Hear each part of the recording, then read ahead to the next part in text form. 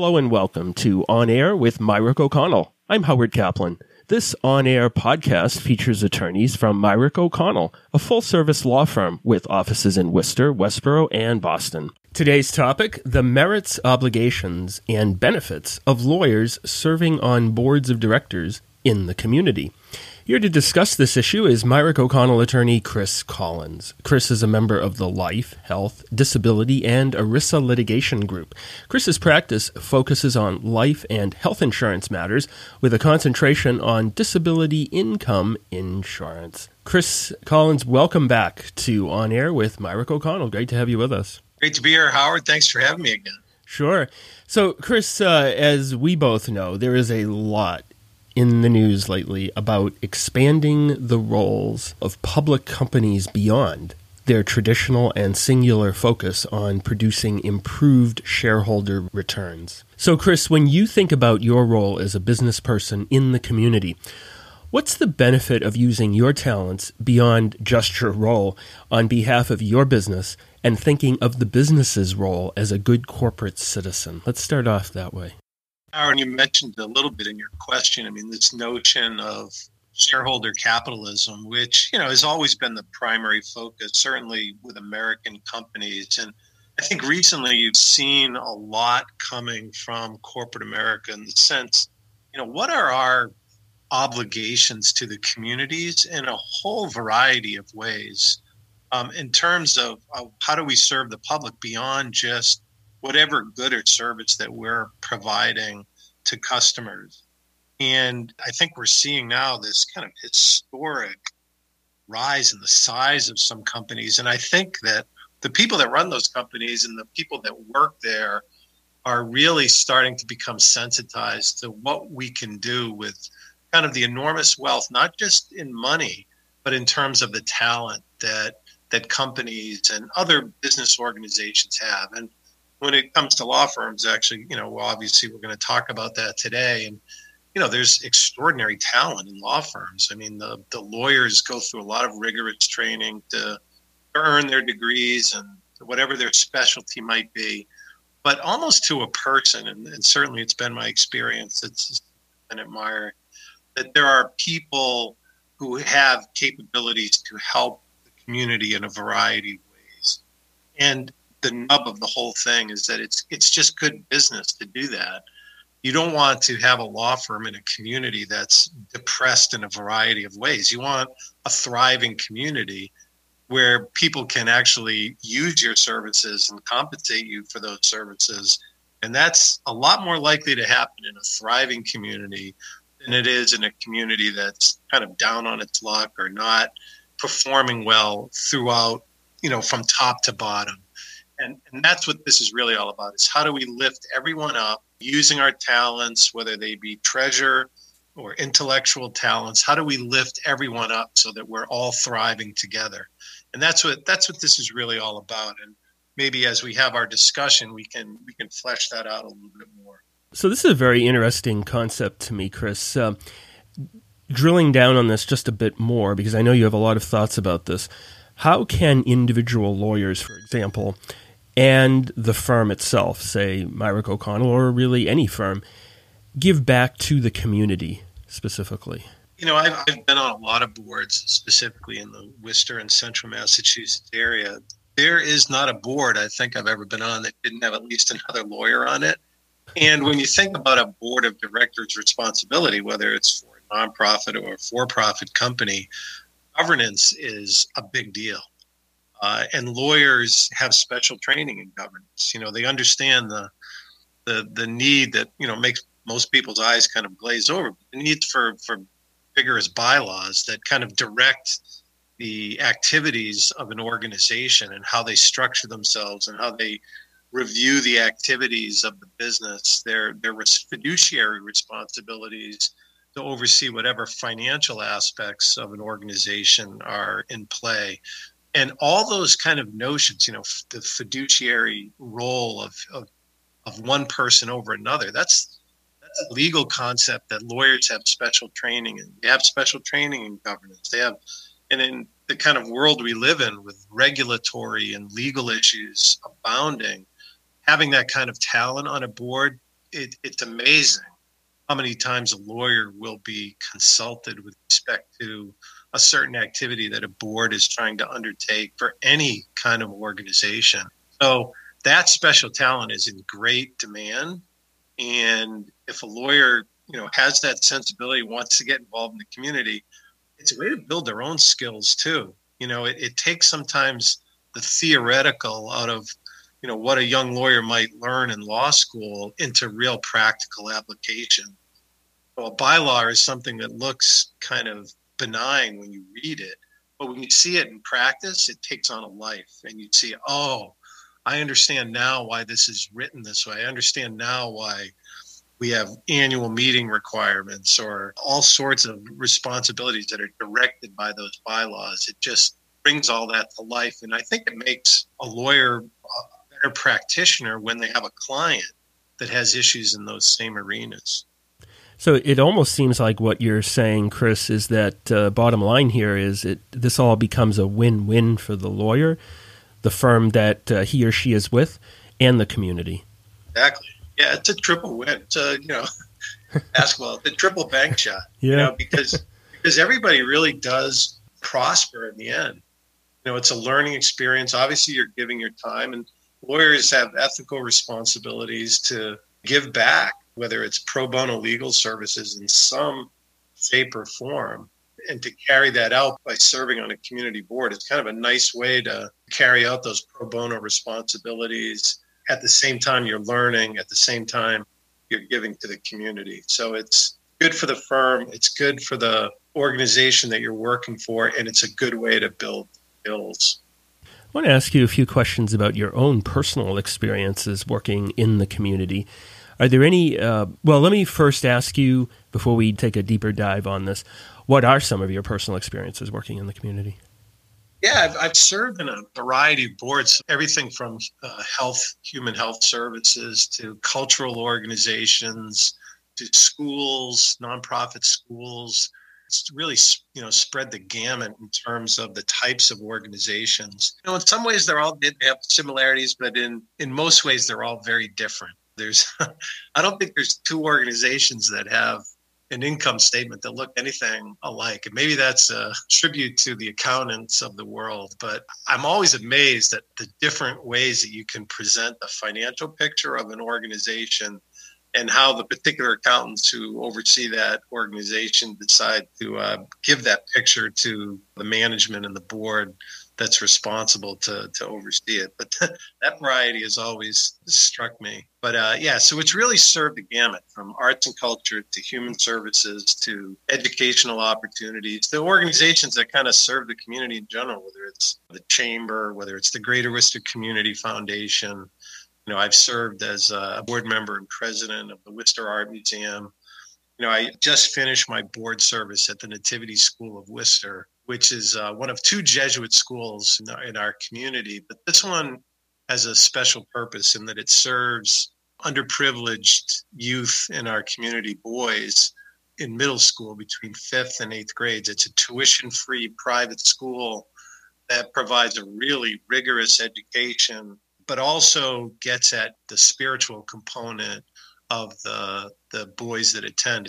We are a Catholic school, but it's not Catholicism that the boys are being preached at. It's really to find a spiritual way to live their lives beyond just the academic. Like, how do you be a good person? How do you find ways to give back to the community? Even though you might not have treasure to give to the community, there are ways to give to others that go beyond that. It's amazing to see some of these kids that really have nothing, how they can really tap into those resources, both academic and personal, that really changes their lives. And that's one of the opportunities that are in our community. And there's lots of them like it, where you get this, maybe there's more than a triple bank shot. It might be a 4 bank shot that, you come away with really knowing that you've done something that's helping to change people's lives. Wow. It's not often on a lawyer-oriented legal policy podcast that you hear what you just said, Chris, about the virtues, the benefits, and the much-needed support you give, that other lawyers give, really those that serve give. Really is. Yeah, I think you're right, Howard. And I have to say, my experience at Meyer, I have a mental list of all of the lawyers in the firm and the variety of ways that they're serving the community, whether it's the Heart Association, the United Way, legal services, whether it's serving on college boards. We have folks on the Worcester State Board. Jeremiah's in. I can't tell you how many lawyers are performing the service, mostly very quietly. It's not, highly publicized, nor should it be. But I have to tell you, it's at least a trait at our firm. And I have to say, knowing the local bar, knowing some of the lawyers that have given of their services in a variety of ways in the community, I think it's a pretty common trait among lawyers in Central Mass to do this kind of work. And that tradition starts and people pick up on it and carry it on. And that's certainly been my experience while I've been in Worcester, whether it's working for a private company or a law firm. I would totally agree with you, Chris, just based on my observations. I want to turn a little bit now to something that's been on everybody's minds, COVID-19. What about the nonprofit sector, Chris? What have you seen in terms of how the pandemic has impacted that sector of the economy? Well, I'll give you a couple examples. I think the first one I would use is this Worcester Together Fund that was developed shortly after the COVID crisis hit. And just recently, they announced that they've raised over $10 million. So it's a collaboration between the Greater Worcester Community Foundation and the United Way of Central Massachusetts. And the collaboration itself is a silver lining with respect to what's happened in the pandemic. These are two organizations that obviously had warm relations over the years, but never had done anything close to coming together and showing to the community, hey, we're going to work together to fight this crisis really impacting and going to impact our community in the long term. And it's really been an example of how nonprofits, because many times you'll find nonprofits all serving a similar sector. And maybe one criticism of the sector is that sometimes they don't partner enough together to use efficiencies like you would see in the private sector to address a problem that's vexing the community. But in this instance, that's exactly what happened. And as a result of coming together and raising this kind of money and using each other's expertise about where there are needs in the community, it's been unreal what's happened. I mean, they've already distributed, I think, close to 7 of that $10 million into the community. The first couple of phases, one was really the emergent phase, making sure people had food and shelter and clothing, which are some of the basics to survive. But then moving into the next few phases, it's more like where are the long-term impacts going to be, whether it's helping students in public schools have access to the right technology so that they can attend school virtually. They created, I think, 5,000 hotspots in the city of Worcester, make sure that bandwidth is strong enough so that a student at home attending school won't have any kinds of interruption. So it's things as basic as that. So there's a real upside and a silver lining to the pandemic to see these two groups come together to address need. On the kind of the flip side, the cultural organizations in the city, I think, have taken a bigger hit than maybe has been publicized. In some respects it has, but in others, I think people say, it's kind of a nice to have, but not an essential. But I feel a little bit differently. I mean, having been involved at the Art Museum for a long time and seeing a place that is so rich with art and a place where you can really get all different kinds of education, it's a real loss to not have that available to people and to make sure that it's still going to be strong after this is all over. And the Hanover Theater is an organization I worry about a lot because they've really been shut down. I mean, and it's probably one of the last things that come back is people gathering in an indoor space in large groups, to watch a performance where people are singing and, talking loudly, all these things that we fear can spread the virus. They've really been harmed by this. And we have to focus as a community to make sure that they come back strong. I have to say, even though I'm participated much more intensely at the Art Museum, the theater really became the beginning of the resurgence of Worcester. And the fact that it closed right now, it was such a symbol of how our community was coming back alive. And to see it closed is really, it's painful. And I know lots of other community leaders see that same thing. And we have to refocus our efforts, just like we did when the theater was reopened and reimagined to, turned back from being a showcase cinema into a live Broadway theater. Maybe it's going to be a 2021 effort, but we have to bring that same energy back to get that theater operating at the level it's operating at. Really important, I think, to the psyche of the city of Worcester. So those are kind of like two ends of the spectrum, and there's everything in between. But yeah, it's having a huge impact on the nonprofit sector, and we all have to do our part to help things going forward. Absolutely, Chris. I'm struck by how eloquently and passionately you've been speaking. We've been talking the past 15 minutes or so on this podcast about community service, what's going on in the community, the role of nonprofits, the role of artistic and cultural institutions, and I think you've really summed it up. So, Chris, as we know, Myrick O'Connell as a firm has been in the Worcester and Central Massachusetts community for over 100 years. What have you seen in terms of the firm's engagement in the community through that time, from your perspective, Chris? A lot of that experience, Howard, was before I came to the firm. I've only been at the firm now for 5 years, but knew of the firm and worked with lawyers at the firm all the time I've been in Worcester, so since the early 1980s. I would say that the firm and the city have kind of mirrored each other. As the city has really had peaks, so has the law firm.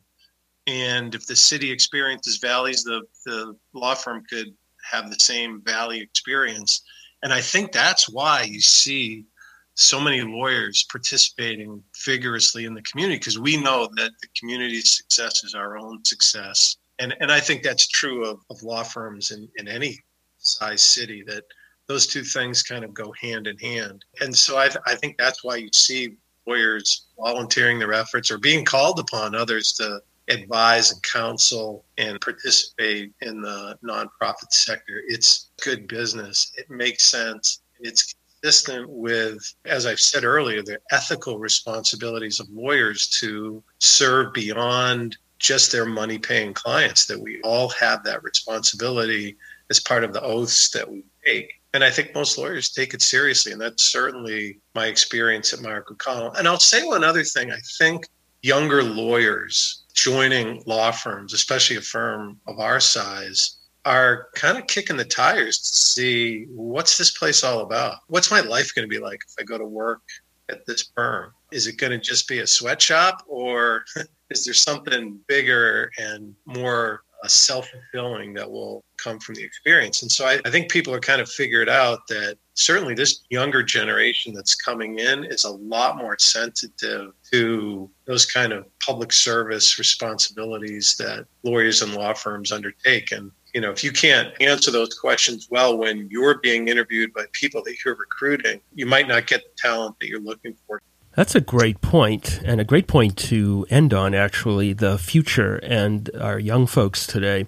I would agree with that, and we've been talking with Myrick O'Connell attorney Chris Collins. Chris, thank you so much for joining us and for serving as you do in the community. Thank you, Howard. My pleasure, and I hope we can do it again. Really appreciate it. Just one last thing. Chris, how can folks contact you with any questions or concerns or issues about what you've mentioned today or your everyday practice? Yeah, I think the best way, Howard, is probably by email, ccollins@myricko'connell.com. My office number is 508-860-1524. Either of those methods work, and we'll get right back to you if you have a question. Terrific. Thank you so much, Chris. I'm Howard Kaplan on behalf of Myrick O'Connell and attorney Chris Collins. Thanks for joining us on Air with Myrick O'Connell. Take care and stay safe. This podcast is brought to you by the law firm of Myrick O'Connell. It is intended to inform you of developments in the law and to provide information of general interest. It is not intended to constitute legal advice and should not be relied upon as such. This podcast may be considered advertising under the rules of the Massachusetts Supreme Judicial Court.